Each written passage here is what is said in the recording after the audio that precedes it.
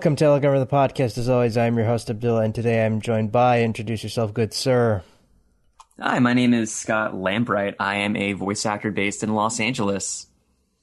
And first question is the obvious one, but how did you get started?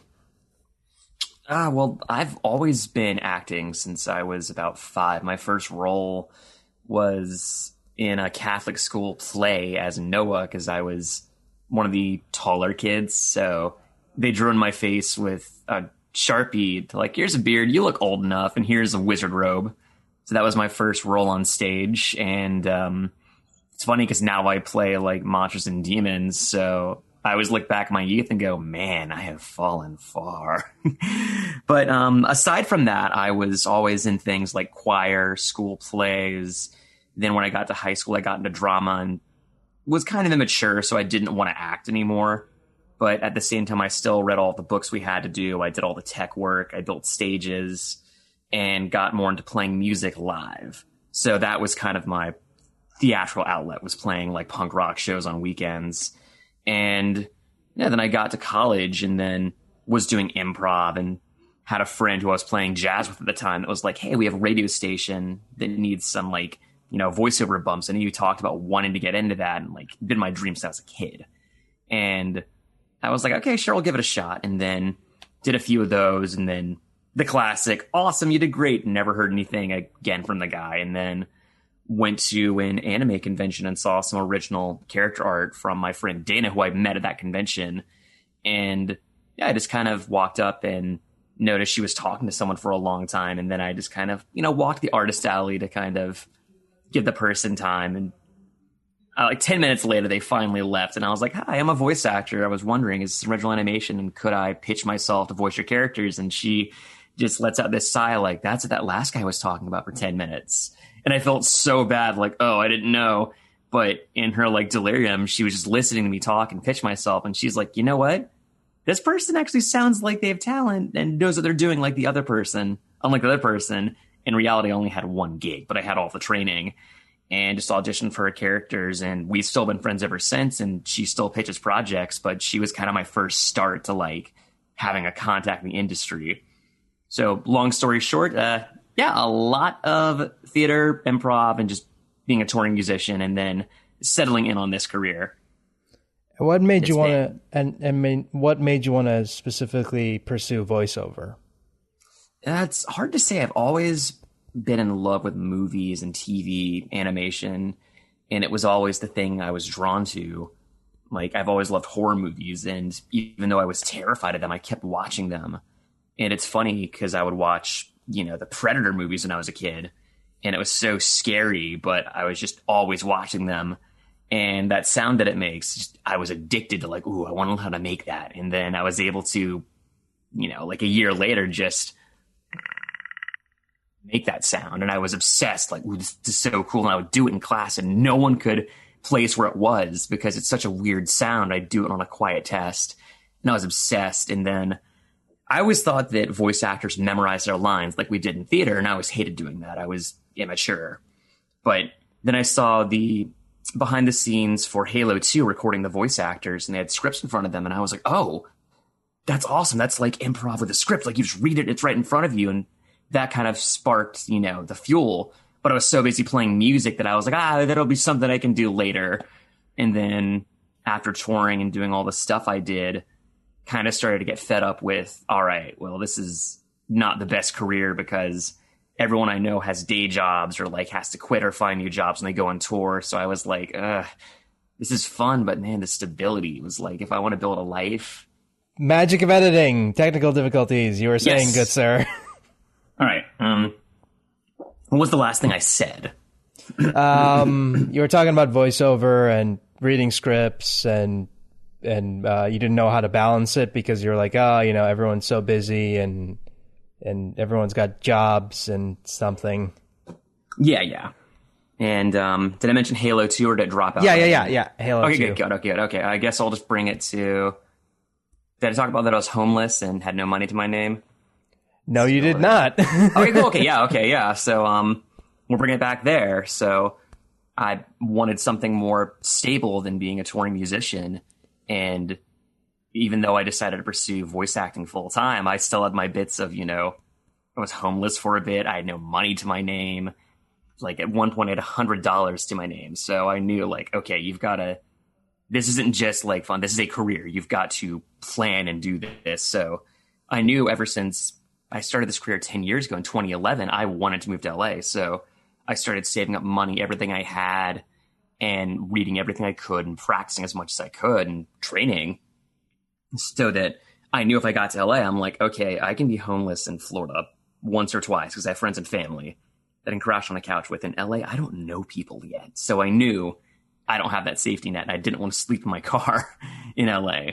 So I was very cautious about that and I had all of my resources lined up. No, man, that is very scary. Like being in a position of, oh, I need to find a career path or else I'm going to be homeless for the rest of my life. I can't imagine dealing with that. I really can't.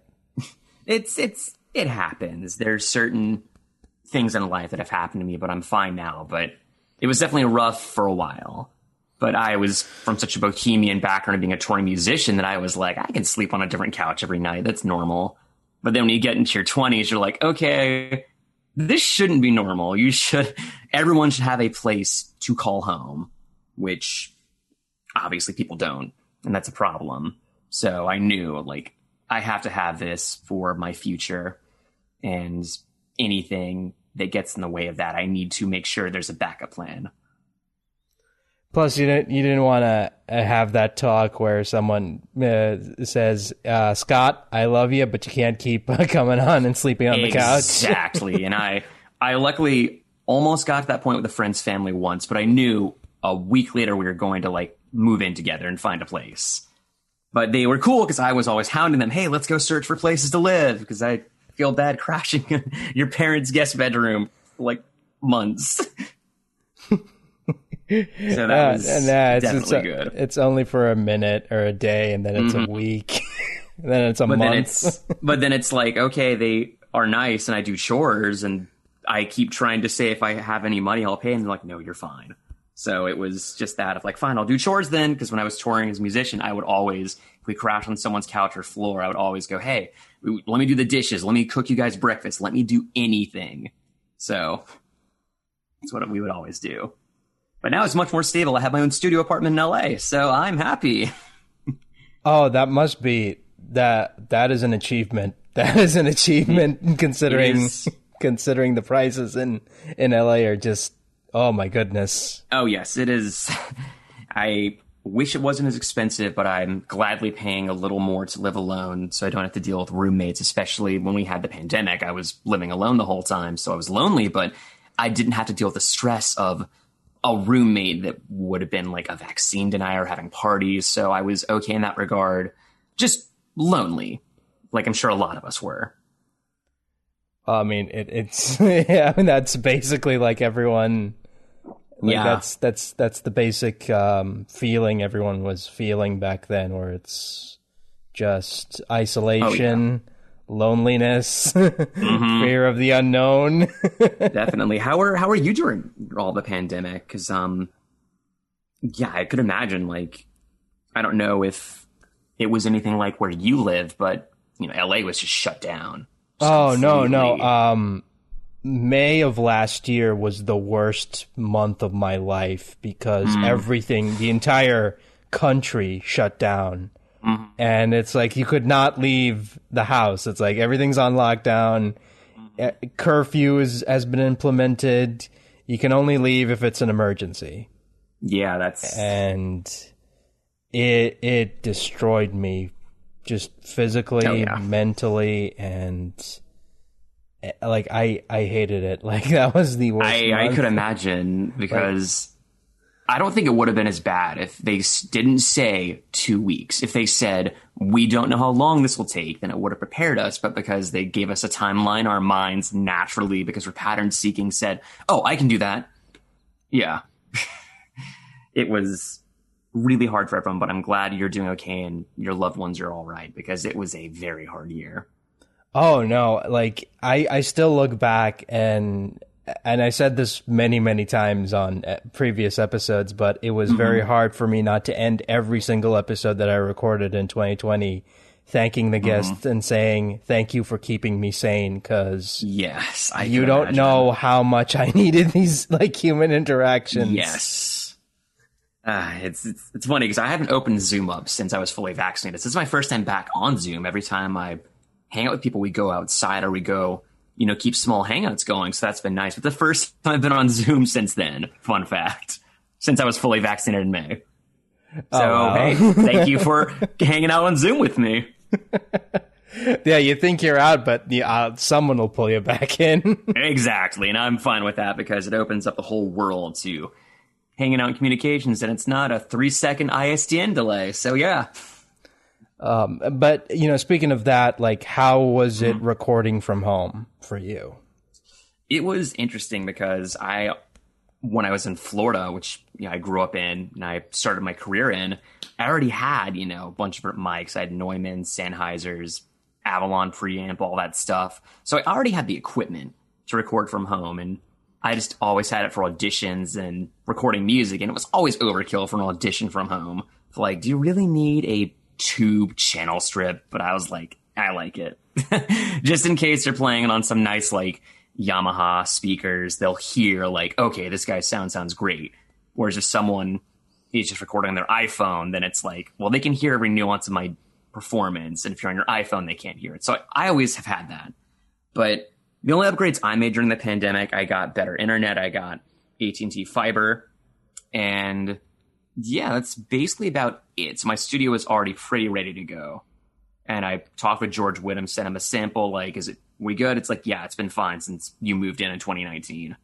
And yeah, aside from I retubed my preamp because it was starting to sound a little not as warm as the audio people say. And I'm like, yeah, I should put new tubes in. Now it sounds great. So that was basically about it. And have your neighbors or anybody or any outside noise given you any problems? Occasionally there's a pipe that if someone's taking a shower in my apartment complex, it'll be annoying, but mostly it's fine. Like I use either a Neumann or a Sennheiser, and if it's really like a noisier day, I just keep the Sennheiser on. But if it's very quiet, early morning, I can use my TLM 103 and not worry about it. So that's basically about it. It's been pretty nice. So there was never a case of you having to leave your apartment and just find somewhere else to record? Yeah, I was pretty lucky in that regard. I know when I first moved in, I didn't have my stuff set up for a while, so I had to go to my car and drive to a park to audition, and that was always fun. Just, my microphone in my car. It's like, whatever, this is better than what I have in my studio right now before I put all my foam and panels up. No, a lot of people in the before times used to, when they would be like at a convention or something, and they would get like a email or call from their agent saying, hey, we need you to audition for blah, blah, blah. Can you send us whatever?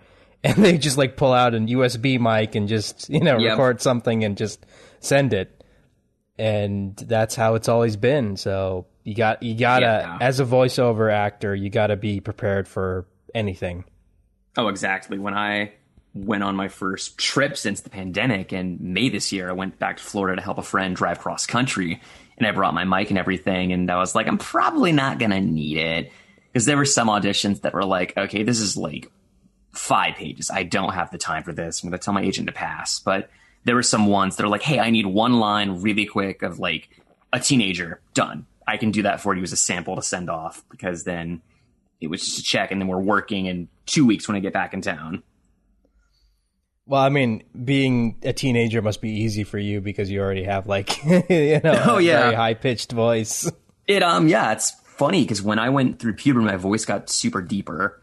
And then I think it was probably just one of those things where it's like, okay, I'm talking a lower register, like more like this, because I assumed I had to, because I'm an adult now. And then, I was always like kind of losing my voice when I went out to like go to shows and stuff. And it was funny because I was always singing in a higher register because that was comfortable, but I was talking in a lower register, and I realized like, hey, why don't you just try talking in that register you sing in? And then I found like, oh, I guess I don't have this deep voice. I have this is my vocal cords do, and I've got the range to go down there, but doing that for like a week straight of being a teenager, like let's go to that show, dude, is like that's not you, dude. So having to push to an even like younger teen, you just kind of got to lose a little of the bass. You add some breath to it, take out some of the certainty, and then you're kind of already a teenager.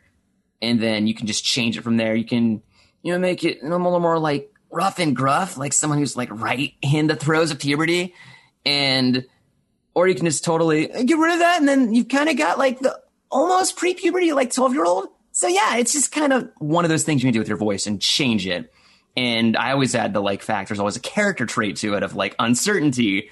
If your character's uncertain, it makes a vocal decision, which is no longer just like, I'm a teenager. Now it's like, I'm a teenager? Because now that's a character trait instead of a vocal choice. But I'm super actory, so that's the stuff I justify my changes in. Well, I mean, you kind of have to.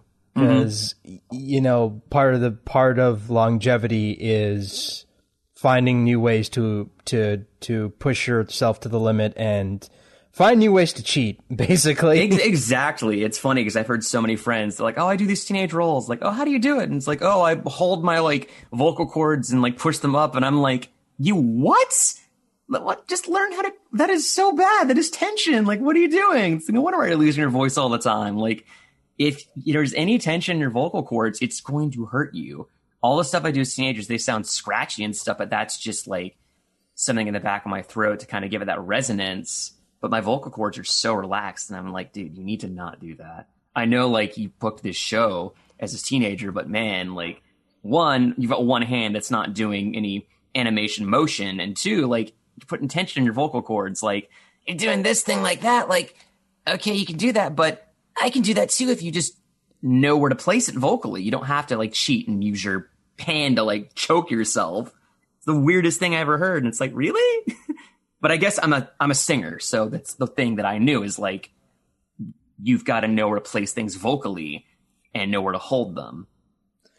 And that's why, like, I think I said this before in a previous episode, but I think to me, musicians make great voice actors because they already know how to, use their voice to their advantage.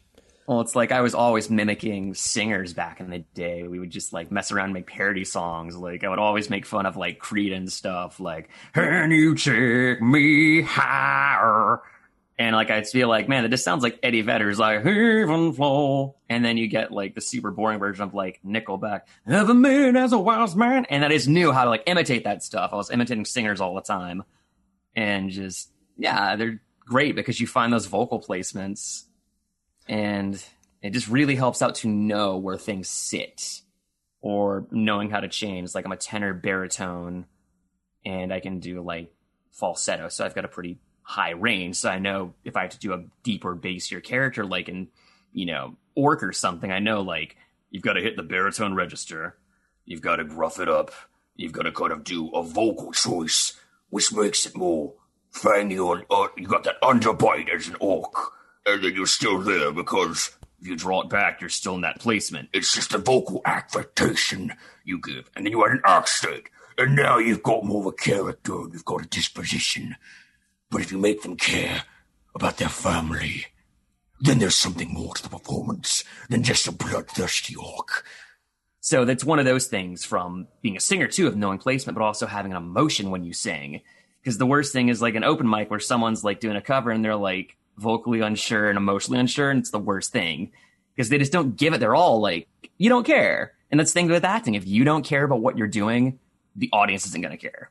And so that's kind of what I've learned from the years of playing music in terms of vocal placement and performance. Can I just say that was pretty impressive. That the fact that you can just go from orc to Scott is just. Oh, thanks.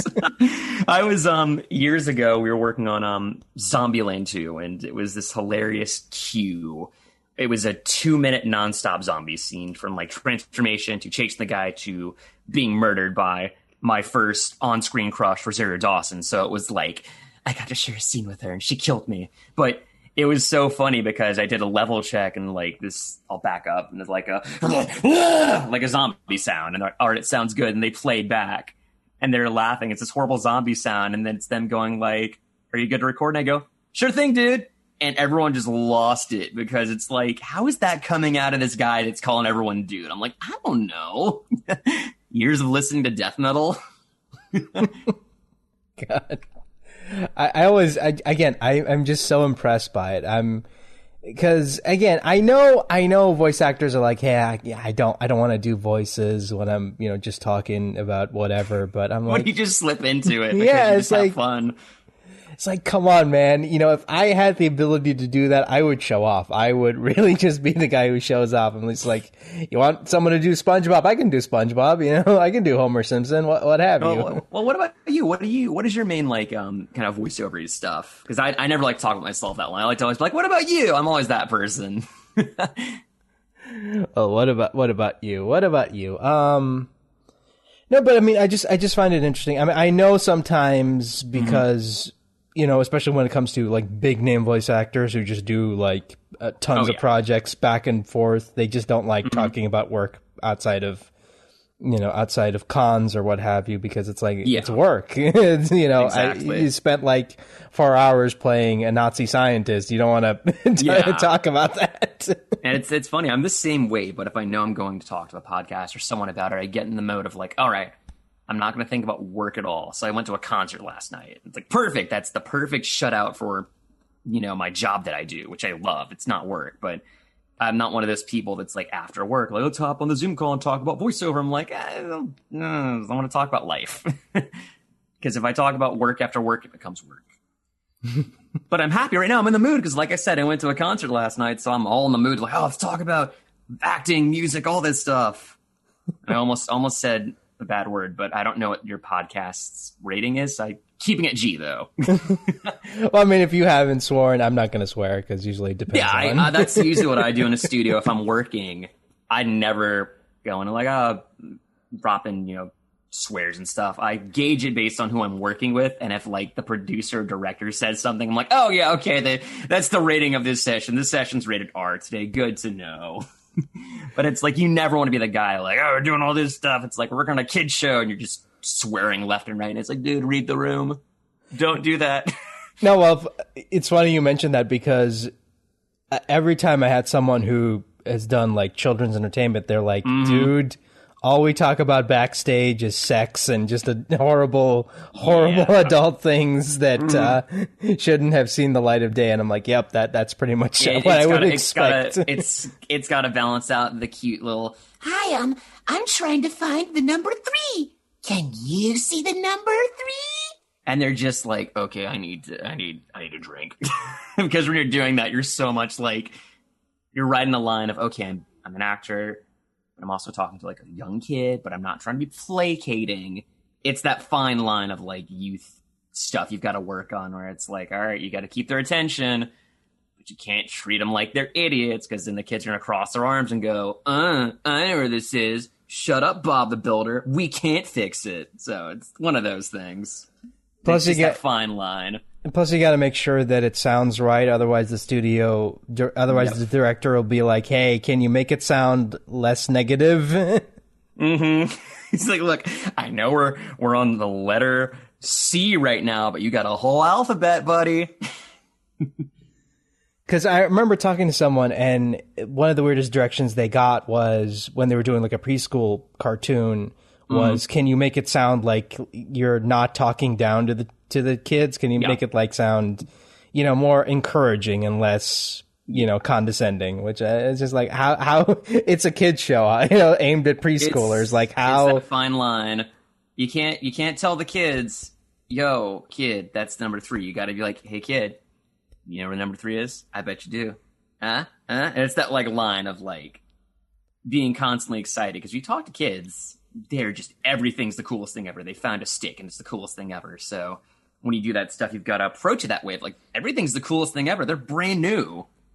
So like, stop being jaded. Just go into that mind place when you were a kid and it was like, dude, playing with a sponge between like trying to clean dishes your parents trying to teach you was like the most fun you've ever had. No, that's why like the original Blue's Clues was so good because it knew how to talk to kids properly. Yeah. And And I'll tell you, like, as a kid watching that, I used to like dance around whenever the mail came in because it's perfect. I think it's Steve, right? Yes, Steve. Even though I didn't watch much of that, I appreciated it. But I knew the one thing is like Barney when I was a kid was like, this is just placating. And I even as like a 5-year-old, like, ugh, Barney. But I think that's why everyone made fun of it. Everyone knew like, okay, this is clearly just put it on so the kids don't do anything. No, it's funny you mentioned Barney because I remember back in I want to say like 2005-ish, like like I was a teenager. And one day, me and my cousin got bored and was like, let's watch a really bad movie just to riff on it. Yep. And we watched like the Barney movie, and we had so much fun riffing on that. You're just like, Barney, you stupid purple dinosaur. No, why aren't you extinct, you dummy? Why do you have friends? Yeah, you just like laugh at movies like that. I mean, looking back at it now, one of the things that really bothers me about Barney's design is his teeth. Mm-hmm. They're just like the flat. Yeah. Yeah, I never liked that. I'm like, he just looks like a nutcracker. I don't know why. You leave Barney and his Hollywood dental work alone. He paid good money for those veneers. Looking like Gary Busey. Gary Busey as Barney. He's got those teeth, man. They got the same teeth. Gary Busey is Barney. Aye. Hey, kids, we're gonna count to 3. You guys count to 3. And it's just like, what? Mom, why does Barney smell like booze? I'm sorry if Gary Busey is listening to this podcast. I apologize. It's still weird going back to that show and listening to, because I know one of the dinosaurs went on to voice Amethyst in Steven Universe, and it just feels so weird to go back and listen to that. Man, a job's a job. Yeah, it's just like, oh man, there's Amethyst. Yeah, sorry if the podcast is getting derailed. This is just who I am. I assume you've so used to this actors just going like, ooh, this shiny, this thing. No, dude. Like I said before, here's the secret of my podcast. I claim it's an interview show, but really it's just about us, us hanging out and shooting the shit about that's stuff. That's the point. Oh, you said the bad word. You said the but $1 in the jar.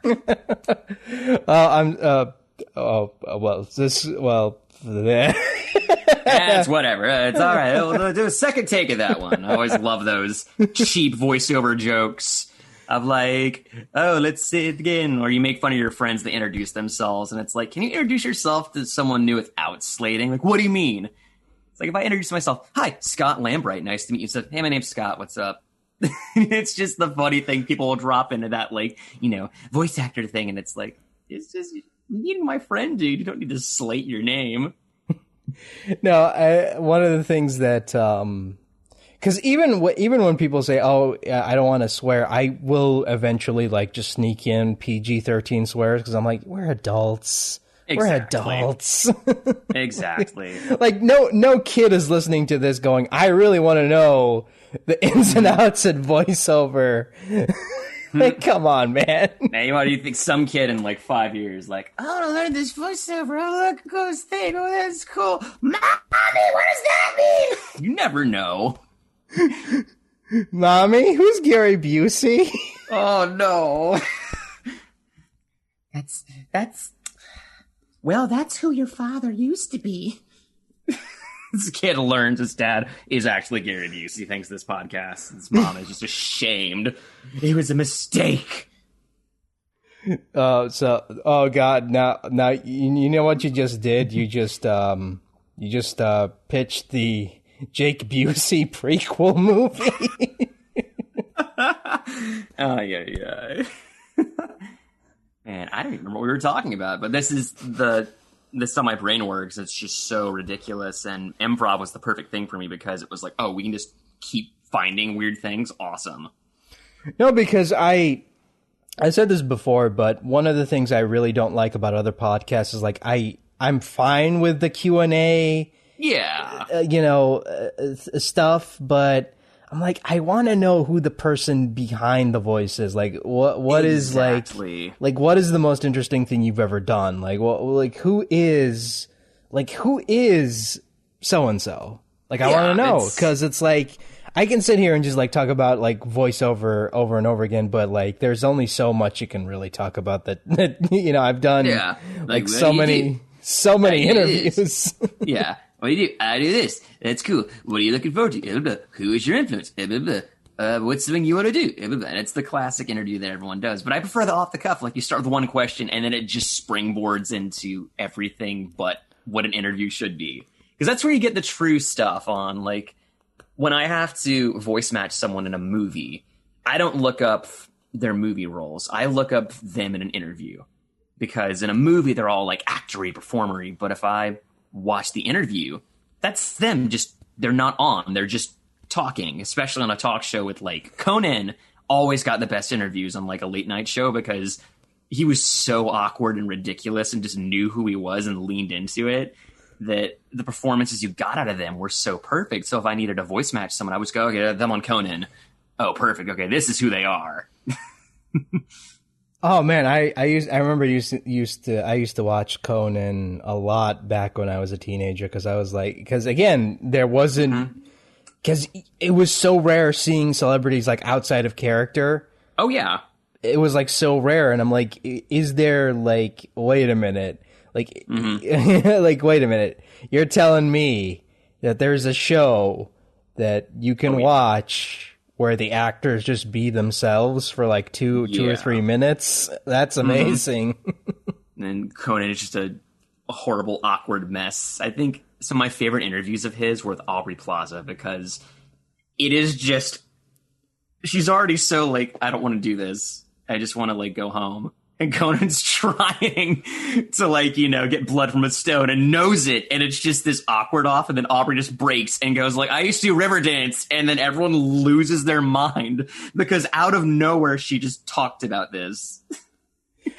Oh no, my favorite talk show interview was the Joaquin Phoenix one with Letterman. It's just, oh no. It's so amazing because he's just so committed to doing the bit, and Letterman, God bless him, he was trying to get anything out of him. He's like, I really liked your new movie, and he's like, yeah, that's great, that's great.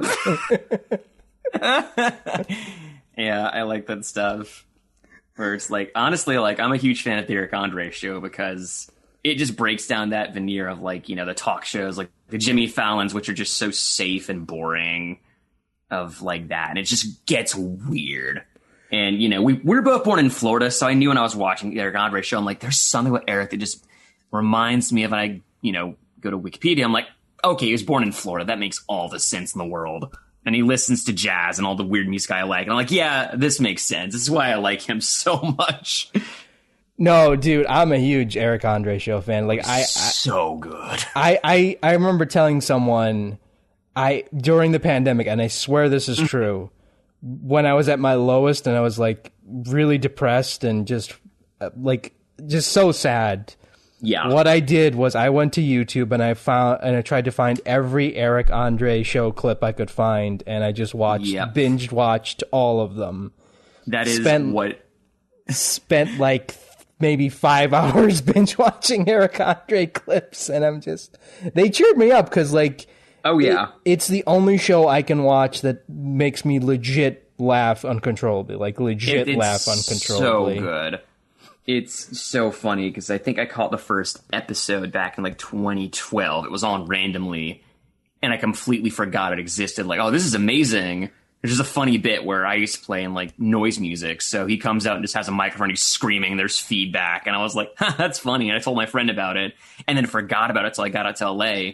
And a friend was like posting a clip, and I was like, oh yeah, that's that show. That's still on. And then I watched a few episodes. His interviews were the best. And then, yeah, last year in like October, I decided I'm going to watch every episode in sequence because I'd already been crazy. I was watching weird movies. Like, I'd never seen Eraserhead, and I watched that back to back. I'd never seen all of Pink Flamingos. I watched all of that. And I was in this weird cinema phase where I'm like, I'm going to watch all the weird movies. And then I don't think I'm ever going to be the same because it was a lot of like weird Dada-esque humor.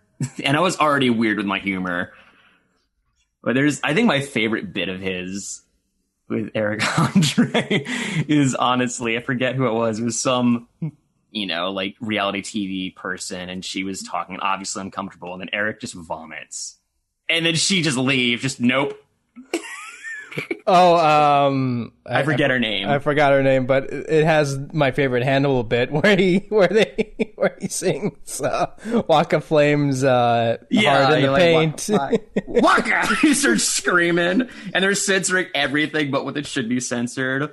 Or I think it's the interview too, where he's like, "Yo, let's give a shout out to Christina Applegate." And yes, I just lost it because Hannibal is like one of the perfect. He's the perfect straight man that is like the least straight. He's just so off the wall, like surreal. If you haven't seen his stand-up special they came out last year right before the pandemic. It was so fun. It was like multimedia, and it's just crazy. He has this joke about like 2 Chainz, like 2 Chainz, why'd they call you 2 Chainz? And 2 Chainz goes, "Hannibal, shut up, you're high." And it's like the funniest thing, just the delivery.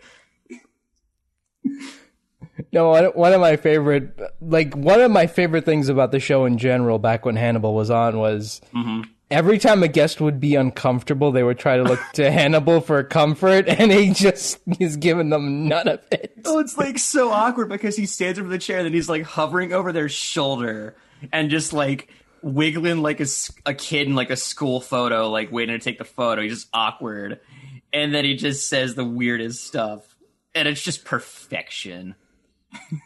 I think my favorite one was the Dennis Rodman one because Eric is just. It's like there are 3 conversations happening at the same time and nothing makes sense. Like, because that one's golden. Because what's amazing about it is that someone on YouTube made a great comment and said like. This is what happens when someone who pretends to be crazy meets someone who is actually crazy. Yes. Like, I forget, they gave him food and he just legit eats it. And it's no questions. Like, oh, so weird dude, D-Rod, man. And of course, we can't forget Lance Reddick. That episode made me a fan of Lance Reddick. I'm like, I don't care what anybody says about Lance Reddick. He is amazing, and he deserves everything. That one was amazing. Because he knew. He was like, I know what show I'm on. Let's prank Eric. And Eric, like, when he comes out and does the I wish I was LeVar Burton bit, Eric looks legit confused and I think it's because he went behind behind his back and talked with the production crew and said like, "Hey, can we prank Eric?" And they did it, and it's so amazing just seeing Eric get played by his own game, especially the bit where he's trying to wreck the desk and Reddick like gets up and just smashes it and says, "I think you need a new desk." That is just so leave. And Eric's just legit like, yeah, that one's so good when they get him. I'm trying to think of another bit. There's so many good bits in that show. Honestly, I think it was Lance Bass had a great interview. He was just all for it. He's like, "Yeah, dude." Or no, it was Joey Fatone. And just giving him a foot massage. Like, "Yeah, thanks. Here's a shrimp cocktail." And he's just agreeing to everything. And then it's got, I think, my favorite, "We'll be right back" segment because Eric just ducks away and someone on a motorcycle runs into his desk. It's just perfect. I love how at the start of every show, it just starts with him destroying the set in outlandish ways. And every time it gets me seeing that one stagehand come out and put the flower pot. Yep, every time. Just out of breath. And like the canned like laugh. And the one guy that every time goes, "Yeah!" I always lose it when I hear that canned laugh. I didn't even know that was a sound effect. I was like, I thought they legit hired a guy just to say that. I'm like, I wouldn't be surprised. But you always hear him on the chair. He's like, "Yeah!" every time there's the canned laugh. But before we move on from Eric Andre, I think my favorite bit I've ever seen him was, everyone hates it, but it's the octopus, where he just goes to that restaurant and he's got all of the little people as the tentacles, like going, "Ma, ma, ma, ma," and it's just screaming. Just going like, "Are you lonely?" And every time I watch it, I lose my mind. Now, my favorite Eric Andre bit was when he goes to the laptop repair. Yes. And he just gives him the laptop and he says, "My computer's not working." And he just like just starts smashing it and throwing water on it. And the guy just looks at it. So Oh, God. There's the bit where he's like, he goes and my car's broke, just breaking the windows, and he's like, "I'm a car," and takes the gasoline jug and starts drinking it. It's just so good. The weirdest thing, he's only been arrested once, by the way. Oh yeah, that was actually in Rancho Cucamonga. He went to like, hey, legalize beer bongs or whatever, something stupid. He was like a college party bro, and he got arrested for like disturbing the peace. Keep in mind, there was a sketch where him and Hannibal impersonate cops, and they didn't get arrested. Yeah. It's amazing the shit he does that hasn't gotten him arrested. Like there's when he was the NYPD, like handcuffed to a pole, with his pants on. "Hey, I don't know what happened. My pants are down." It's just so awkward. Anyway, moving on. I'm so sorry. Eric Andre. No, that's fine. Media you consume informs the choice you make as an actor. So if you like a bunch of weird stuff, when you do those weird shows, it just comes out of you. And no, I don't mind talking about that stuff because I remember, talking to one of my friends, Larissa Gallagher, and she had no idea about the show, and I'm like, "What clip can I send you to sell this show?" So I had to go with a classic. I had to go with buying a car, because that is just so amazing. Yeah, when they go in the suit, on the shoulder. "Excuse me, I'm an adult looking to buy a car." Clearly 11 feet tall. "You want to see my genitals?" That is not. No, just like the guy. It's like, "Nope, get out of here. I don't like this. I don't know what this is, and I don't like it." I don't trust that way. Yep. The weird thing is he's not fazed by it. So this is it's like someone came in a gimp suit before this, and he's like, Wednesdays.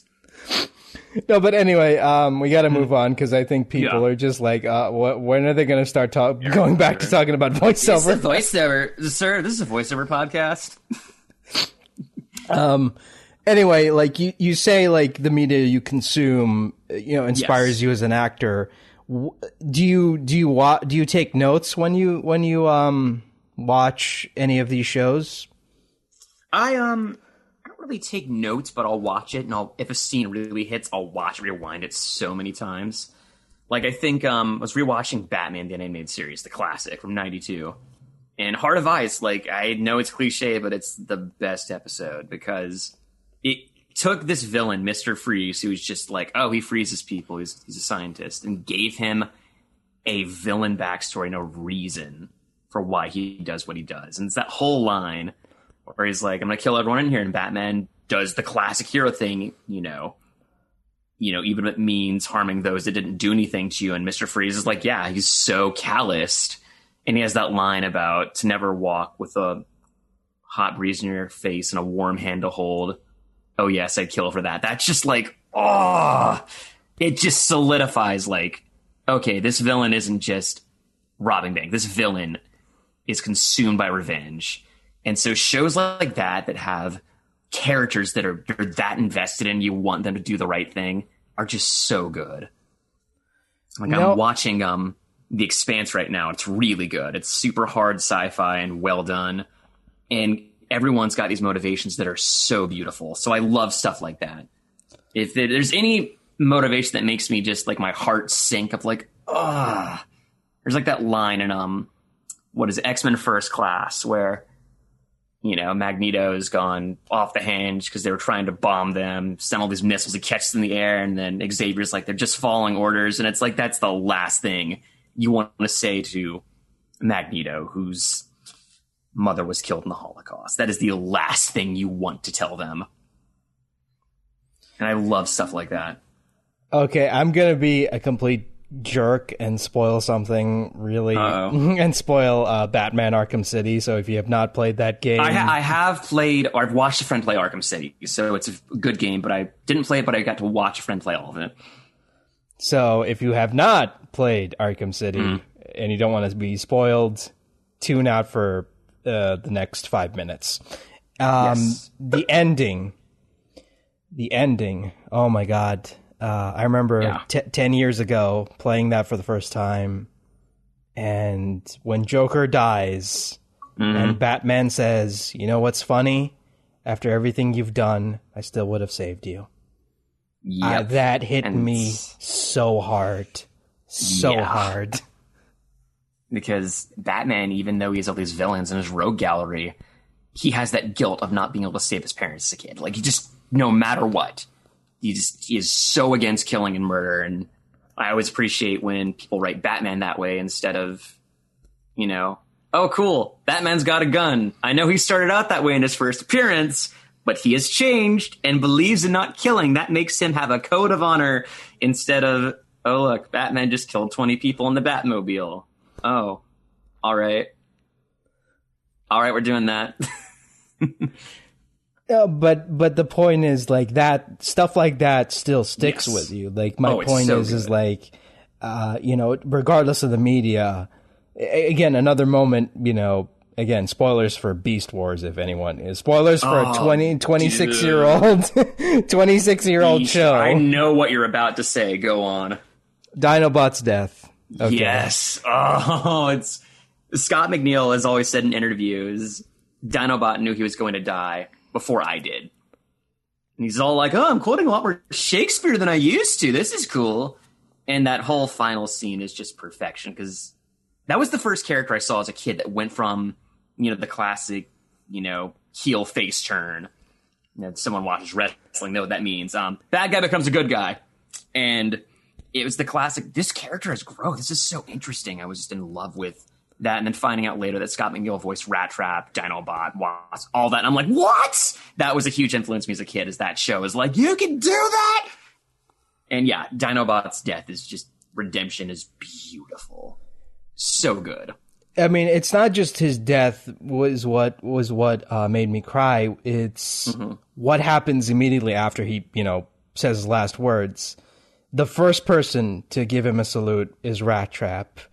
And that moment is so perfect, because if you watch the show from beginning to that point, you know Dinobot and Rat Trap have this like odd couple chemistry where they hate each other. Always at each other's throats. And it's hilarious to think of Scott McNeil doing the classic, I'm going to put this character on my right shoulder, put this character on my left shoulder, to have that physicality difference. And just running through the lines, because the man's way talented and insane.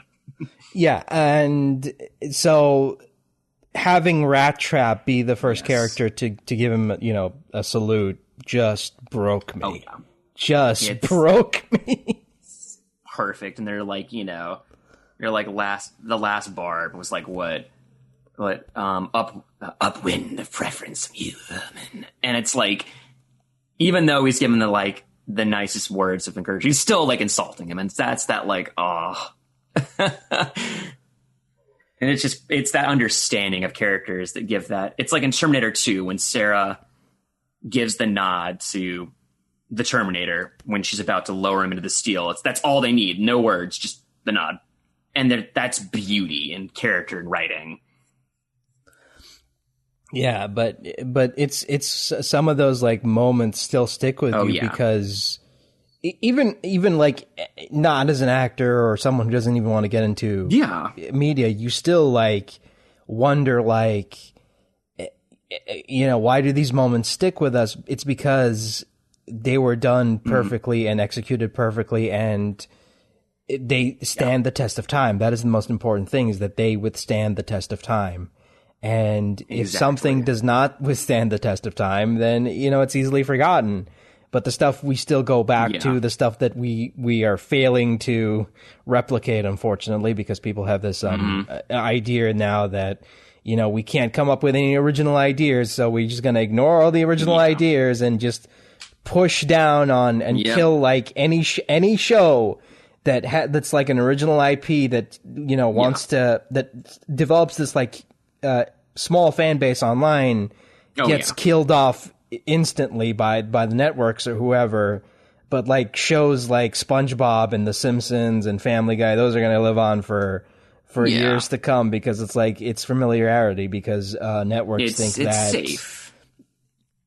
Networks think that people don't want new ideas. They don't want anything that challenges the quote unquote status quo. They just want the same regurgitated crap all over again. And it's funny how shows like that started as an original thing of like, this is going to get canceled in a season, become like the status quo. And it's amazing that journey it takes. But at a certain point, like, I love media, but if a show is like 30 seasons, I'm like, all right, let's be honest. Like Simpsons, first 9-10 seasons are perfection.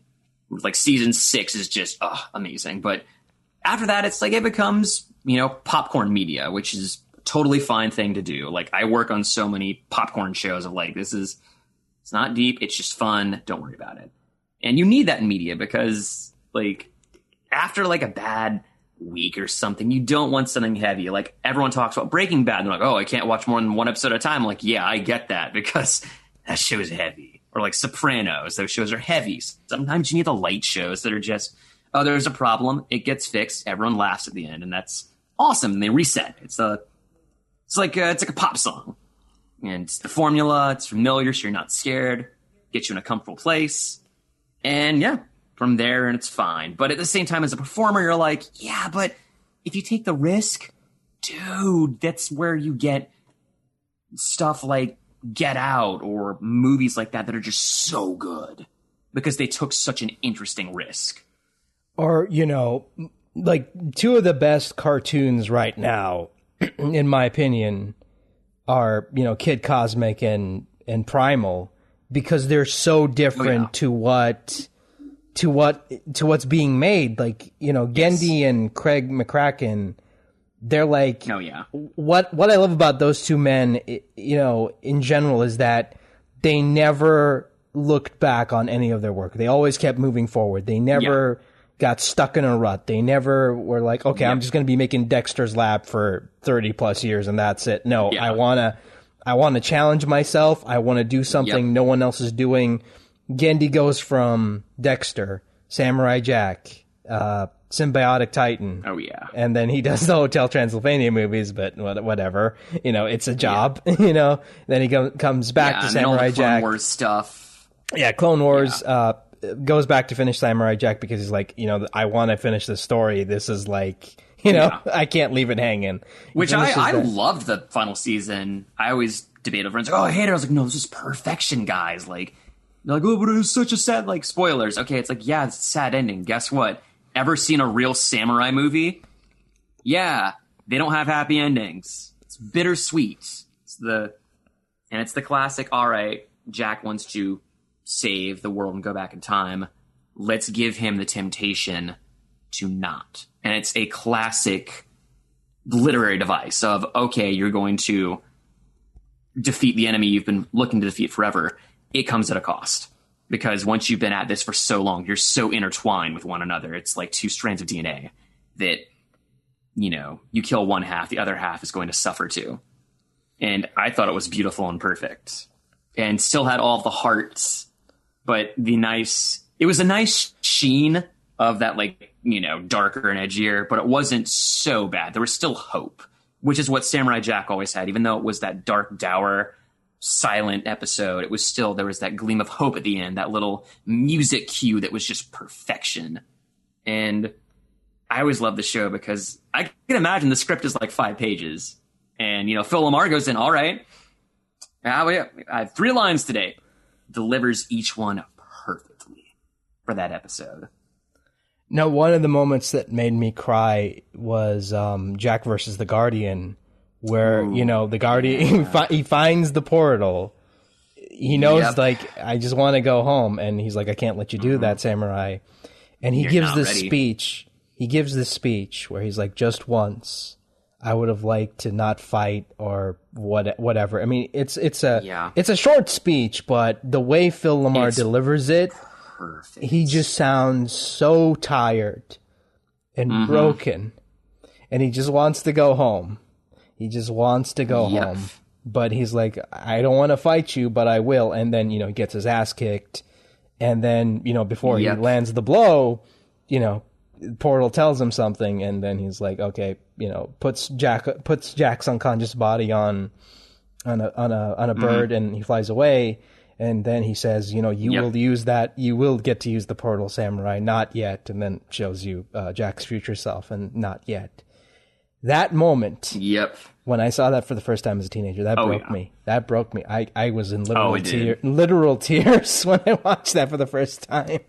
Yeah, I'm doing a rewatch right now, and the whole show is so good. One of my favorite episodes is actually when Jack visits the ruins of his old village. It's just, it just tears your heart. Of like, it gives him a reason. He's so weary of like, this is why I'm doing what I'm doing. And it has that update of, where a character's at their lowest moment, and they realize this is what it's about, and they just go right back into it. And it's kind of weird when people say, "Oh, the fifth season was too dark," and blah blah blah. But I'm like, did you guys forget about the dark episodes? Did you guys forget about the episodes where it's a villain episode and it ends poorly because you sympathize with the villain? Like, did you forget about what's his face, the robot assassin? The robot, yeah.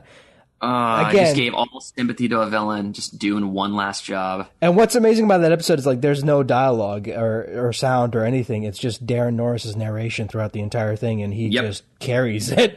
Jack had no lines. And Jack was treated as the antagonist because this guy is like, if I do this, it's the classic one last bank heist, and then you're set. You can have that family, and it's just that last heist is always going to go wrong. And I can't tell you how many times I just like one line, Lulu, take care of Lulu. Yep. It's such a good show, but that's why I love creatives like Genndy that are always making something new. And it's like, I hope to get on a show at some point that he's making, just to be like, I got to say a line in the thing the dude created because that was my childhood. Yeah, and again, my point is, like, I love people like, Genndy and Craig McCracken because they are always pushing the envelope forward. They're always moving the needle forward instead of backwards. And I think that's one of the things that really irritates me now is that we're seeing a lot of these new shows pop up that are really great, lore-heavy shows, but they're not being given the proper chance to find an audience because like networks are just not like, it's like, yeah, this is interesting, but we want to play it safe. Like glitch techs, no one wants that. Have more SpongeBob. It's frustrating, but I get it from the money perspective, but it's the worst thing when the money people make the creative decisions. That's the worst thing. I've been there many times where something gets the axe because the money person said, we can't do that right now. And it's like, and then they see the fan petitions. Oh, it's the greatest idea. And it's like, yeah, now you see. You see the short term, not the long term. Like, shows like Avatar and Korra are so good. And I'm glad Nickelodeon let them get the length they did, but it sucks that they cut the final season of the first one, which was Air. That was going to be, after Aang beats Fire Lord reunifying the world. The comics picked up, it was great. And then Korra was great, but it had the whole last season budget was cut middle through it, so they had to like work on it. They had a great finale, but they didn't do the Kurosami kiss because they're like, network, we've been dropping hints the entire time. I saw them in season 3. These people are falling in love. Let's do it. And they're like, they can hold hands. And it's like, all right, Nick, you could have been queer icons, but now they support it. But back then it's so funny. The money people were like, that's a little risky. I don't know if kids are ready. It's like, dude, kids are born bi and queer. If they see that, that's awesome. But I don't know. I grew up in such a bohemian theater environment that it was just normal to me growing up.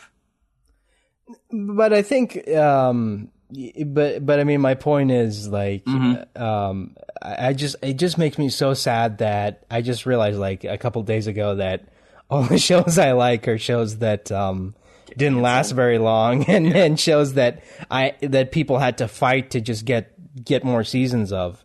Like, especially Infinity Train. The reason that got canceled really pissed me off so much, where the work was done on book 5. It was already done. Owen Dennis showed a still from that book. It's already been in production. It was most likely done, but HBO was like, nah, we don't want to, because quote unquote, kids could not relate to an older character. Yeah. And it's that whole streaming mentality, or the syndication model of like, okay, well, we have 3 seasons. That's enough for syndication. So, yeah, well, there's more money in that. And don't make more. That's fine. And then it's like, no. We're telling a narrative story. This isn't a sitcom. Like Seinfeld can just pop on. There's no continuity. This is like, there's a storyline, guys. You can't just do that. But they're like, nah, we made our money, and they move on. So it does suck. But I understand the money perspective. But as an artist, I'm like, let them have their vision, please. Let the artists do what they're doing. But that's the history of art. They needed money. So they need the whole, like, you know, Shakespeare doing all those histories about great kings. So he can write his works later and all these tragedies and comedies and problem plays. But he needed to do those histories, because if he didn't do the history about, you know, Richard III, he couldn't make Twelfth Night. Yeah, I mean, and that's true of the entertainment industry as well, where you get all these people who are some of the most creative people on the planet, and you get them to start out doing, you know, storyboards or what have you, and their ideas are probably ignored because, like, whatever, who cares? And then the show that they work on becomes a huge hit, so the network calls up, you know, tries to find, like, every storyboard artist they can think of, and they're like, okay, you get a show, you get a show, you get a show, and then that storyboard artist show becomes a cultural phenomenon. Exactly. And it's like, wow. Imagine how different the animation industry would have been had we listened to that person's ideas to begin with, instead of just, like, you know, having them be storyboard artists on something. Oh, exactly. we'd have a resurgence of the 90s animation, because, man, there were so many shows that were just so hands off, like Rocko's Modern Life, Freakazoid. They just like, oh yeah, whatever, let's make a show. Or like Animaniacs, which was just like, you want to do a cartoon with a full orchestra? Okay, yeah, here you go, Steven Spielberg. But it's just so weird to think about how if you had that mentality nowadays in the 90s, you wouldn't have a Rocko's Modern Life, you wouldn't have Angry Beavers, or all those weird shows that were just like, here's a concept, well, what's the plot? Whatever. That Rocko goes and gets his clothes stolen because he's at like a nudist camp or whatever. I forget. It was a nude beach. And it's like, it's great because apparently the censors like watch the first minute. Yeah, it's good for the kids. And until they get the calls later on, like, oh, well, we can't have Bev Bighead. Bev tried to seduce a Rocko in like the second episode. It's just, I miss when there was overwhelming creativity that wasn't, you know, cut off. But I guarantee even then there probably was. But that's the whole, you know, rose-tinted glasses looking at, like, growing up. Like, oh, it was, like, everything. People could do what they wanted. And then it's like you forget about all the crappy shows. Like Barney, of course, obviously. Like, all those crappy shows in the 90s. But it's that, the duality of music. You're like, everyone says, oh, music back in the day was so much better. It's like, you're listening to the hits. I can play you a bunch of like, oh, this was number 30 on the charts, that you're going to be like, man, that song is garbage. And that's every time with music, is like, we're wading through what's considered great. And until we get there, don't say, oh, music used to be better. It's like, nah, music's always good. Art's always good. You're just in the middle of the gleaning process of like, what's going to stick. You know, I saw a YouTube video that really pissed me off when someone was like, oh, well, rap music used to be so much better because, like, there's no, you know, because it had longevity. And I'm like, wait a minute, longevity? Are you kidding me? Are you kidding me? So by longevity, you mean you just listen to Illmatic over and over again? You don't even bother listening to Nas's entire discography. You're just dude, Nas' discography is so good. We're just gonna listen to Illmatic or I Am or what have you, like the quote unquote classic albums, and you're not gonna bother because like. That's what. God, I'm going on a rant about music now. No, please, dude. I love hip hop. I'm a huge hip hop person. Please go on. No, it really annoyed me because it's like, and I wanted to say this. I wanted to type on a comment saying, Kendrick Lamar can drop a flawless discography, and have no bad albums, and people would still say, "Oh, well, his music doesn't have longevity." Well. I still go back to Sing About Me, I'm Dying of Thirst. That is one of the greatest songs ever conceived by anybody. And I still go back to that. So screw you to say that modern music doesn't have longevity. Screw you. Yeah. It's so weird to say, but people, of course, do that whole thing where they get they'll listen to that one artist, and then they find them in high school where they're most formative, where they're trying to find their identity, and then they cling to that. So when they're adults, that's it. And they're like, oh, everything else sucks now. It's like, well, because you're not opening yourself up to empathize and bond with music. That's what I do all the time, is constantly finding new artists, new hip-hop, new metal, new punk, new folk, just new classical, everything. Always trying to find new things. I listen to, on NPR, Morning Becomes Eclectic, and it's just music from all across the world, and I'm like, oh, this is great. So I'm always trying to broaden my horizons. But I get that, the fatigue of like, well, it's like, of course they have longevity because they've been around 30 years. And you're like, and it's just the biggest cop out of like, well, this artist sucks. It's like, this artist is like 10 years old. Don't dismiss them. It's the same people that would have dismissed Nas early on. Same people. Yeah, and it's just like, it just really annoys me because it's just like, rap nowadays is much better than it was back in the 2000s. I'm sorry. Anyone who says like 2000s era rap was great, I'm sorry. I remember listening to a lot of 2000s era rap, like listening to entire albums, and it was all ringtone rap. It was like ringtone rap. Very clubby is like the late 90s. That's when the commercialization of rap really took off, and they wanted to make a lot more safer. Like, I'll make a club hit. It's like, none of this conscious shit. No, don't talk about how hard and how fucked up and how systemic racism is. No, just talk about being the club. Because that's safe and it'll make you money. And we want to sell that. But I don't care what anyone says. Yeah, that song is like the perfect early 2000s rap song. You have Lil Jon, you have Ludacris, and you have Nelly. And it's just, every time I hear that song, that beat is like, dude, this is perfect club rap. And it's great because for what it is in that era, it works. Because I do agree, there's a lot of the underground shit. Like, Doom was making a bunch of great stuff during that period. Dr. Octagon, you had Del LaFunky with Sapien. You had a bunch of artists like making, I guess, underground stuff that was still doing well. Jurassic 5. But I do get the big hits they tended to be more club friendly because that's where the plays were. Like, get in the club, get on the radio. Because no one wants to listen to, this downtrodden song about like, a lot of my friends are dead because the police are racist. Like, oh, no, keep it happy, guys. So from the money-making perspective, it's the same thing. Like, that's risky. That's, let's not shake up the status quo, guys. Racism, no. Let's just talk about, drinking in a club. That's safe. Everyone can do that. And then Joe in the IT department can drink to that song and doesn't want to have to think about death and problems and racism from that systemic lens. So I get it. I mean, I get that, but at the same time, I don't understand like how people can just be like, oh man, rap today, it all sounds the same. Oh, so you're telling me Toby Lou sounds the same as Lil Pump? Okay, okay. Yeah, it's all the same, right?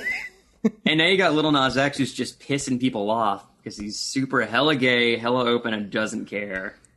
And it's just like, oh, what? You're mad that I had this really, raunchy video?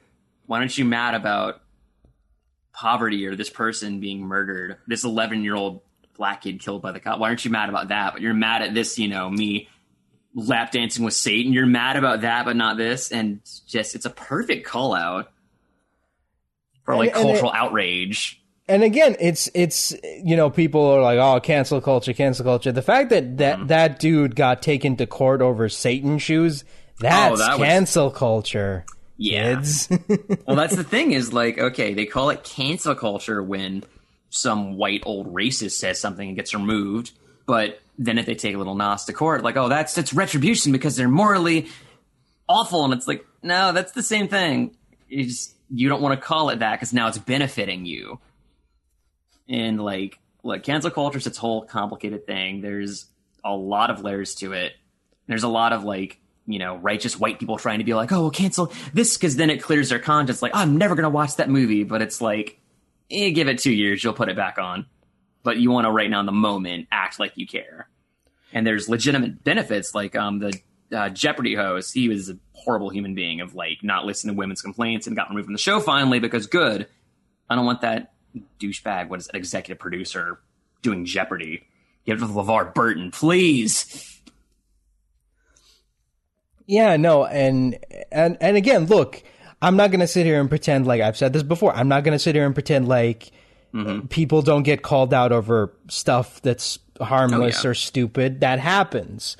Exactly. I've seen that happen with voice actors when someone some guy made it big on recently, and he's like starting to get recognition. I'm not going to go into details because then everyone's going to be like, yeah, you're bringing up drama. Yeah. Screw you.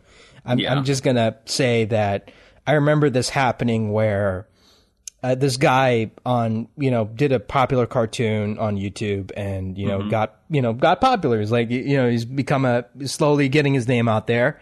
Yeah. And what happened was people who weren't fans of that cartoon dug up a bunch of his old accounts to find stuff to complain about and be like, oh, look how horrible he is because he posted this thing back when he was 14 years old.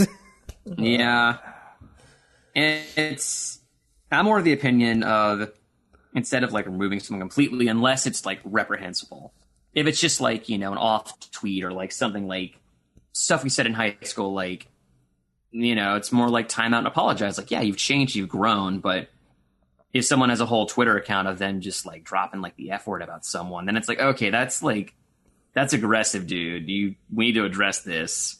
Or like, I think it was James Gunn had a few like ridiculous tweets that were intentionally trying to like push the envelope, and he apologized for them, but they tried to cancel him, and he came back, and it's like, no, this was just the alt-right trying to be like, nah, we're gonna use it against you now.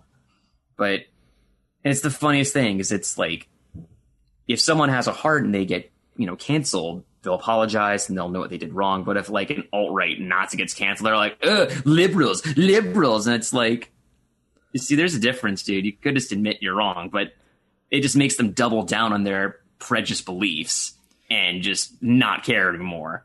And props to that guy. He did respond to the call-out post and say like, look, I was a dumb kid. I don't find edgy humor funny, but I was a dumb kid or what have you, and that recording doesn't represent who I am now, and so and so, and it's like, and people still people forgave him, and the fact that he even had to even address this because it's like, dude, you did a bunch of like dumb shit when you were 14. Like, who hasn't done that? Come on. Yeah, but the problem was they recorded it. That's the whole thing, and there's the guilt in it. And we've all said stupid stuff when we were kids. Like, I don't care who you are. You're going to say something dumb or believe something stupid. You're growing. No one's born a perfect saint. And you're going to have these things you do. And that's why when someone gets canceled, it's that whole, like, better them than me. There's that whole mentality. It's just a complicated issue. Because focusing your energy on someone that did something bad, you don't get to turn inward to yourself to look at, okay, what are my prejudices and biases? What have I done that has been messed up? And looking outward is so much easier than looking inward. So I get it. It has its place, but a lot of times, unless it's for a good cause, like, the Me Too movement, which just decimated all those fucking creeps out of Hollywood. There, I said the F word. All those creeps out of Hollywood. And they're still there, though. There's some that, like, it didn't penetrate, but I'm glad that at least it started something and it gave, women a voice and people that were mistreated. And it's just so refreshing to see that. And if the backfire from that is someone gets canceled because they said something edgy, that's okay fallout, because the end, what the good came from it is outweighing the minor stuff. And then look, they have to apologize, they'll come back. That's not that bad. But someone who's a legit manipulator and gaslighter and exploitative person, I'm glad that they're out of the industry. Hopefully stay out of the industry. Don't want to see another Weinstein film pop up in 10 years. Ugh. Oh God, I can't even look at that logo anymore. I love Kevin Smith movies, so it's hard every time. Like, yeah, Kevin Smith, let's watch, Chasing Amy or like Clerks or Mallrats. Oh, there's that Miramax logo. And in his book, he talks about like the meetings he had with Weinstein, and it's like auditioning the women. I'm like, ooh, this is 2005. Like, ooh, I can now see, yeah, and it's just messed up completely. But luckily, SAG-AFTRA is making small changes. We have industry rules now. We've gotten rid of hotel auditions, I believe so. That used to be a thing, is you would just go to a hotel and do audition. And now it's like, no, you gotta have it in like a place. It's gotta be, a sanctioned area. But again, I don't know much because I do voiceover. But from what I've heard, it's much better. But there's still so much further to go. Oh no, there are still people in the industry that I'm just like, why are they still around? Why is this piece of shit getting work? Yeah, we joke sometimes we work on a movie of if the director's there, and if they're not a nice director, they're kind of antsy. Because a lot of directors are great. Most directors I work for are awesome. But there was one that was very cantankerous. And the person that hired me apologized, like, I'm so sorry, I had no idea they'd be here. Everything, we'd try and do like one coverage. Stop, you sound like actors. And it's like, yeah. It took us 2 hours to get through like 3 scenes. And then they go to the bathroom and I look at my friend and I put my finger to my nose and they try not to laugh because I could tell. I know the people. I grew up in Florida. I know the type. And they come back and they're just like, they eat some food, they eat some coffee, and go, oh, catch you guys, I gotta go. And it's like they leave and we just lost it. Like, dude just went to have some booger sugar and he's like, oh, I've got a meeting somewhere else now. I've got so much energy. And it's like, good, please go somewhere else. And then we got the entire thing done that day. It was just a nightmare when they were there. It's like, why is this person, why have they been fired? They misgendered our engineer and all this. And it was like, oh, what the, yeah. And I look forward to the day where you don't have to hold your tongue at the person with the power to go, all right, can't do anything because if I do something, then I get fired. And then it's like, I want this person's power gone because it just sucks. And I can't imagine like how I feel like powerless in that situation. That's nothing compared to what, a woman or a queer person has had to face, or a person that's not white. Like I can't even imagine me being like slightly uncomfortable about this director being, a piece of shit. I can't even imagine. Yeah, and I'll say this right now. People have no idea how hard for me. Like people, you have no idea how hard it is for me to constantly hold back on talking shit about a lot of terrible individuals in the industry. I can imagine. That still to this day get work. That still boggles my mind, like how they get work, and I'm just like, why? Yep. Like you can replace them with anybody. It's voiceover. Who cares? Yeah, there's certain people that, like, I have such shorthand with friends. We can just mention one or two things, and it's like, yeah, and we instantly know. We don't have to even mention the name, so we can drop it in polite conversation. We just have the shorthand ready of like, oh, that person, yeah. No, I agree with Sean Chiplock. He said something on Twitter where he's like, normalize, getting these fuckers out of here. Like normalize, not giving these fuckers another chance because they're pieces of shit and they shouldn't be, they shouldn't be welcomed back with open arms. Exactly. And the fact that one of the funniest things is the fact that, and he was like, you didn't even name anybody. But the fact that people came in in the reply saying, are you talking about this person or that person? The fact that they could name so many different names, actors who are still working, by the way, just goes to show you how screwed up everything is. Yeah, it's messed up. But I'm hoping the conversations are changing slowly, little by little, and I'm seeing, certain people's names not appearing and stuff anymore, which is nice. But then they like double down on like the con culture of like, well, this con will have me, and it's like, ugh. Like, well, we got rid of that money stream, but now they still have this one. They'll go to that convention, and they'll, the convention owners like hella alt-right, so they don't care. Like, oh, I don't believe that. They're trying to cancel you because you're this and this, and it's like, of course. Then they just find that little hole to go in.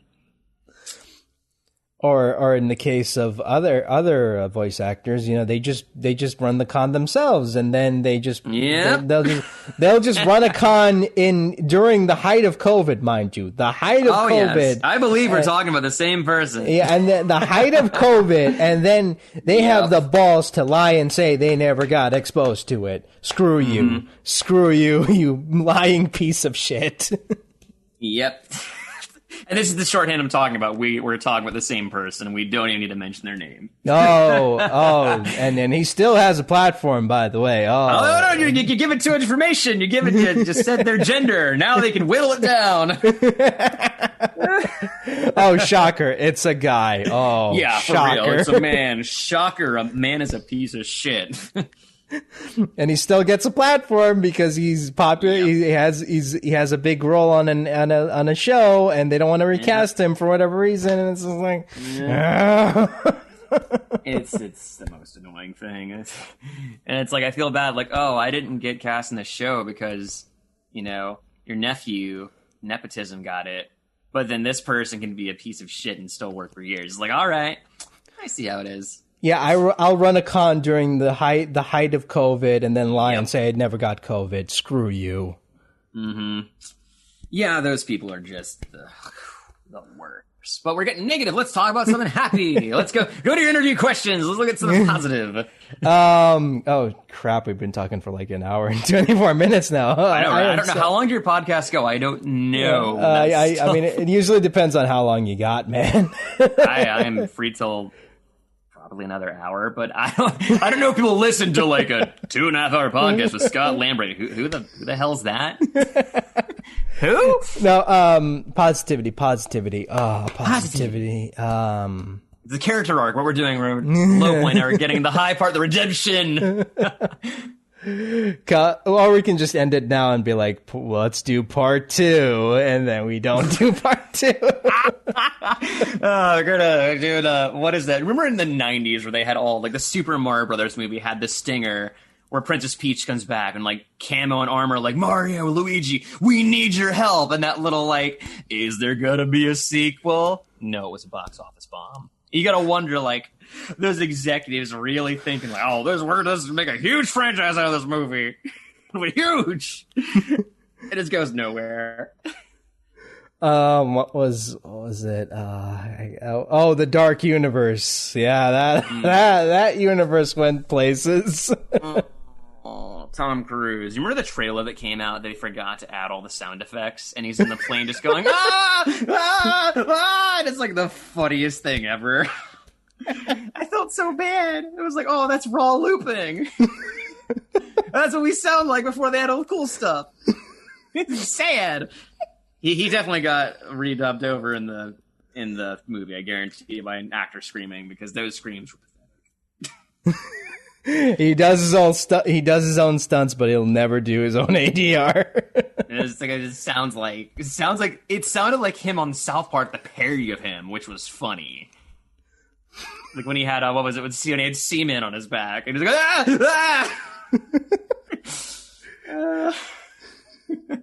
Oh, cool! I didn't know they got Trey Parker to do the looping for this. I'm gonna get never work in this town again. I've made fun of Tom Cruise and Gary Busey in the same podcast. I'm never gonna work in this town again. I'll have you know, Tom Cruise is great. Oh no, this podcast is in the pocket of Tom Cruise and that thing he's a part of that I don't want to mention. Oh god! Like every time I think of Tom Cruise, I think of the parody of him on Family Guy on Tiny Tom Cruise. I don't know why I think that. Well, I think the joke was I think because he's not super. He's like average height or a little shorter, and so that's the joke about like leading men usually are like 5'6" to 5'7" in early Hollywood because the women are about the same height, so it worked out. So on camera they look the same height, but I think the joke was that like, oh, Tom Cruise is first, and you realize like, that's so taller, and I'm gonna look and it's gonna be like my height, and I'm gonna laugh. Yeah, Tom Cruise's height is 5'7", so that's like what, an inch below average height. But the Hollywood magic makes him look bigger than he actually is. Well, there's that there's the classic image from an old Western movie of like a woman in heels and like a hat and stuff, and there's the person up on like a soapbox to like do the scene with her, and it's like, oh, toxic masculinity. You can't talk to a woman taller than you. Oh. She had to do that scene and just like not laugh.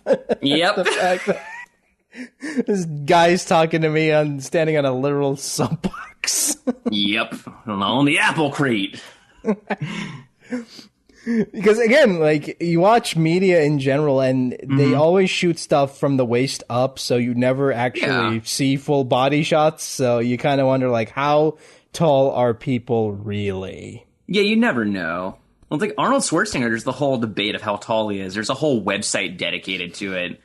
Just back in the day, I found that, like, what? People are that obsessed with how tall someone is? But I'm average height. I'm like 5'9", so I don't care. It's, like, not a distinguishing feature about me. The world's made for me. But, like, with some people, if they're, like, under average height, like, it's the thing they're all about. I'm like, I'm not short. And it's like, dude, who cares? Don't worry about it. Oh, I say this is a short guy, but I'm just like, oh, whatever. I don't care. My height doesn't bother me. Like, it looks weird when I'm standing next to, because I have this photo of when I met Christopher Lloyd at a Comic-Con back in. Well, he's like 6'6". Yeah. He's a big basketball player, dude. I know, and it's like I just look like a little kid next to him. It's like, it's so hilarious. What are you talking about, Christopher Lloyd? You're telling me that you're a giant? Like, because you don't know from watching those movies, but like I've seen him in person, and he's tall. Like, I had to like look up just to talk to him because I'm like, oh my goodness, it's like you are a monster, sir. You are a giant. What is his name from? He was in Chuck. He's Shazam. Zachary Levi is like, he's like 6'3", 6'4". He's tall and lanky, so. In Chuck, I'm rewatching, like, there's scenes with his best friend Morgan, who's like 5'7", 5'6", and it's a comedy, so it works. Their heights are so different, but that's real life. I have my friend back home. I won't say their name because that'd be weird. But I have a friend back home. They're like 6'6". One of my best friends is 6'5", and like that's our group of friends. Like, apparently, just like 5 dudes that are really tall, and that's just what happened. And those are like some of my best friends. They're all like giants for some reason. No, I remember, and this is kind of mean, but whatever. What's your podcast? No, it's not me, but I'm just like saying that, I remember back in college, there was this like girl who was like really, really tall, and a lot of people like, just like, oh, and that was like her one characteristic because, oh, she's really tall. Yeah, every tall person's never heard that before. Yeah, just like, come on, guys. Come on. Yeah. That's mean. Yeah, people are dumb. It's like, well, we don't talk about your, like, receding hairline, George. What? It's like, yeah, and how does it feel now? Everyone knows, but they don't mention it because common courtesy you do as a human being. What are you talking about, Jerry? My hair's great. Yeah. Like, I did Meisner for 2 years, so that's like, if you want to feel insecure, go to a Meisner class. You're doing the whole Meisner, and it's like, you're blinking too much, and you're just super self-aware now of everything. You're worried they're going to call out something like, oh, you have a lazy eye, and you're like, I didn't know I had one, and you just freak out. But I've done enough of that, and I'm traumatized. I mean, I've learned enough from Meisner that I'm good. Oh no, that's why I'm so glad that Paul Eiding made it big, because if because he has a lazy eye, and I'm like, you know what? Yeah. The fact that you did it, Paul. The fact that you got to be a Transformer. Yep. You got to be. you got to be in the industry, and no, he doesn't do a lot of work nowadays because getting older and. Well, he's retired. He's done his fair share. He was Colonel Campbell. He was my childhood. So like, oh, Paul's a great guy. He was the first guest I ever interviewed. Oh, that's awesome. That was a terrible interview. Do not look that up, please. Oh no. Well, I'm sure he made it wonderful, and he's a nice guy. I met him. He's at a lot of SAG meetings. He's always kind of there, like. When we had them in the before times, he was always there, like speaking up about our animation contracts, our video game contracts. Oh no, he always was like him and Sobolov, are guys I madly respect because they are not afraid to speak out. I'm just like, yeah, good. Sobolov was he made my video game demo and was just like, he came from Meisner, so he actually studied with Sandy Meisner. He's like the only person I know that did. Dude is so good, and everything he taught me has just made me a better performer. Like him, Charlie Adler, who's just, I love Charlie. He's the reason I'm still in LA. I would have moved away if it was for him giving me the kick in the ass I needed at my lowest point, and it was perfect. Because he empathized and told me a story about him where he was at a place where I was, and he saw it and just gave me the best hug ever after I cried my freaking eyes out. Is one of the nicest people ever. No, Charlie's great because I love that even after all these years, he's still like he made it big in the industry, but he just never became that sellout. He never became that. Never fake. Because again, like I've talked to people who, again, won't mention names, but people who are big in the industry, but they have this way of talking down to fans and in a very passive aggressive manner. I'm just like, okay. I can tell you have no respect for me, so I'm not going to bother. Yeah.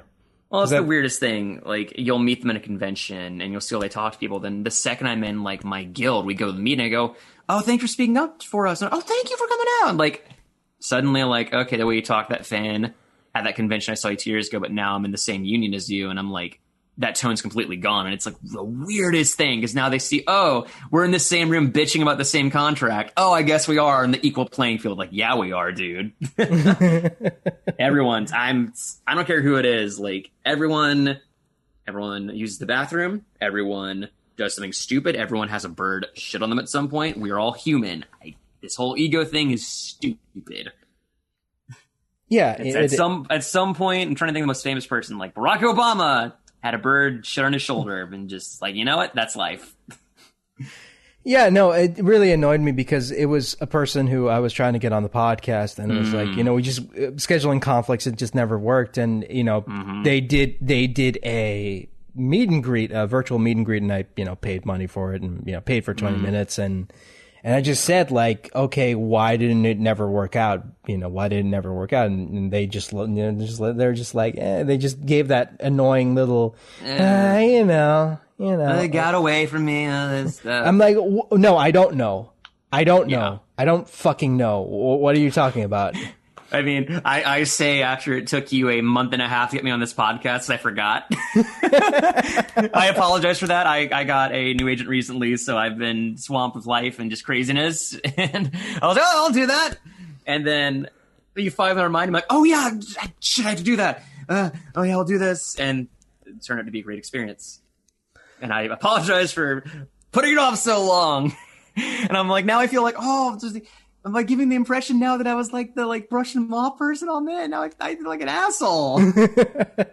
Oh, now I have to upload this because you were nice enough to say that. No, I will. Like, you can keep, please. It's everything I say is stuff I would say. If the little red light's on, we're good.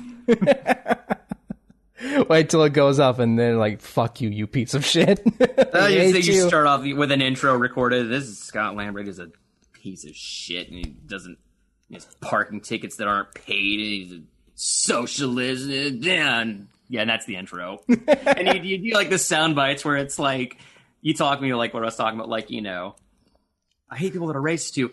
I'm racist. And it's like, oh no, he messed the audio up of me to make me say bad things.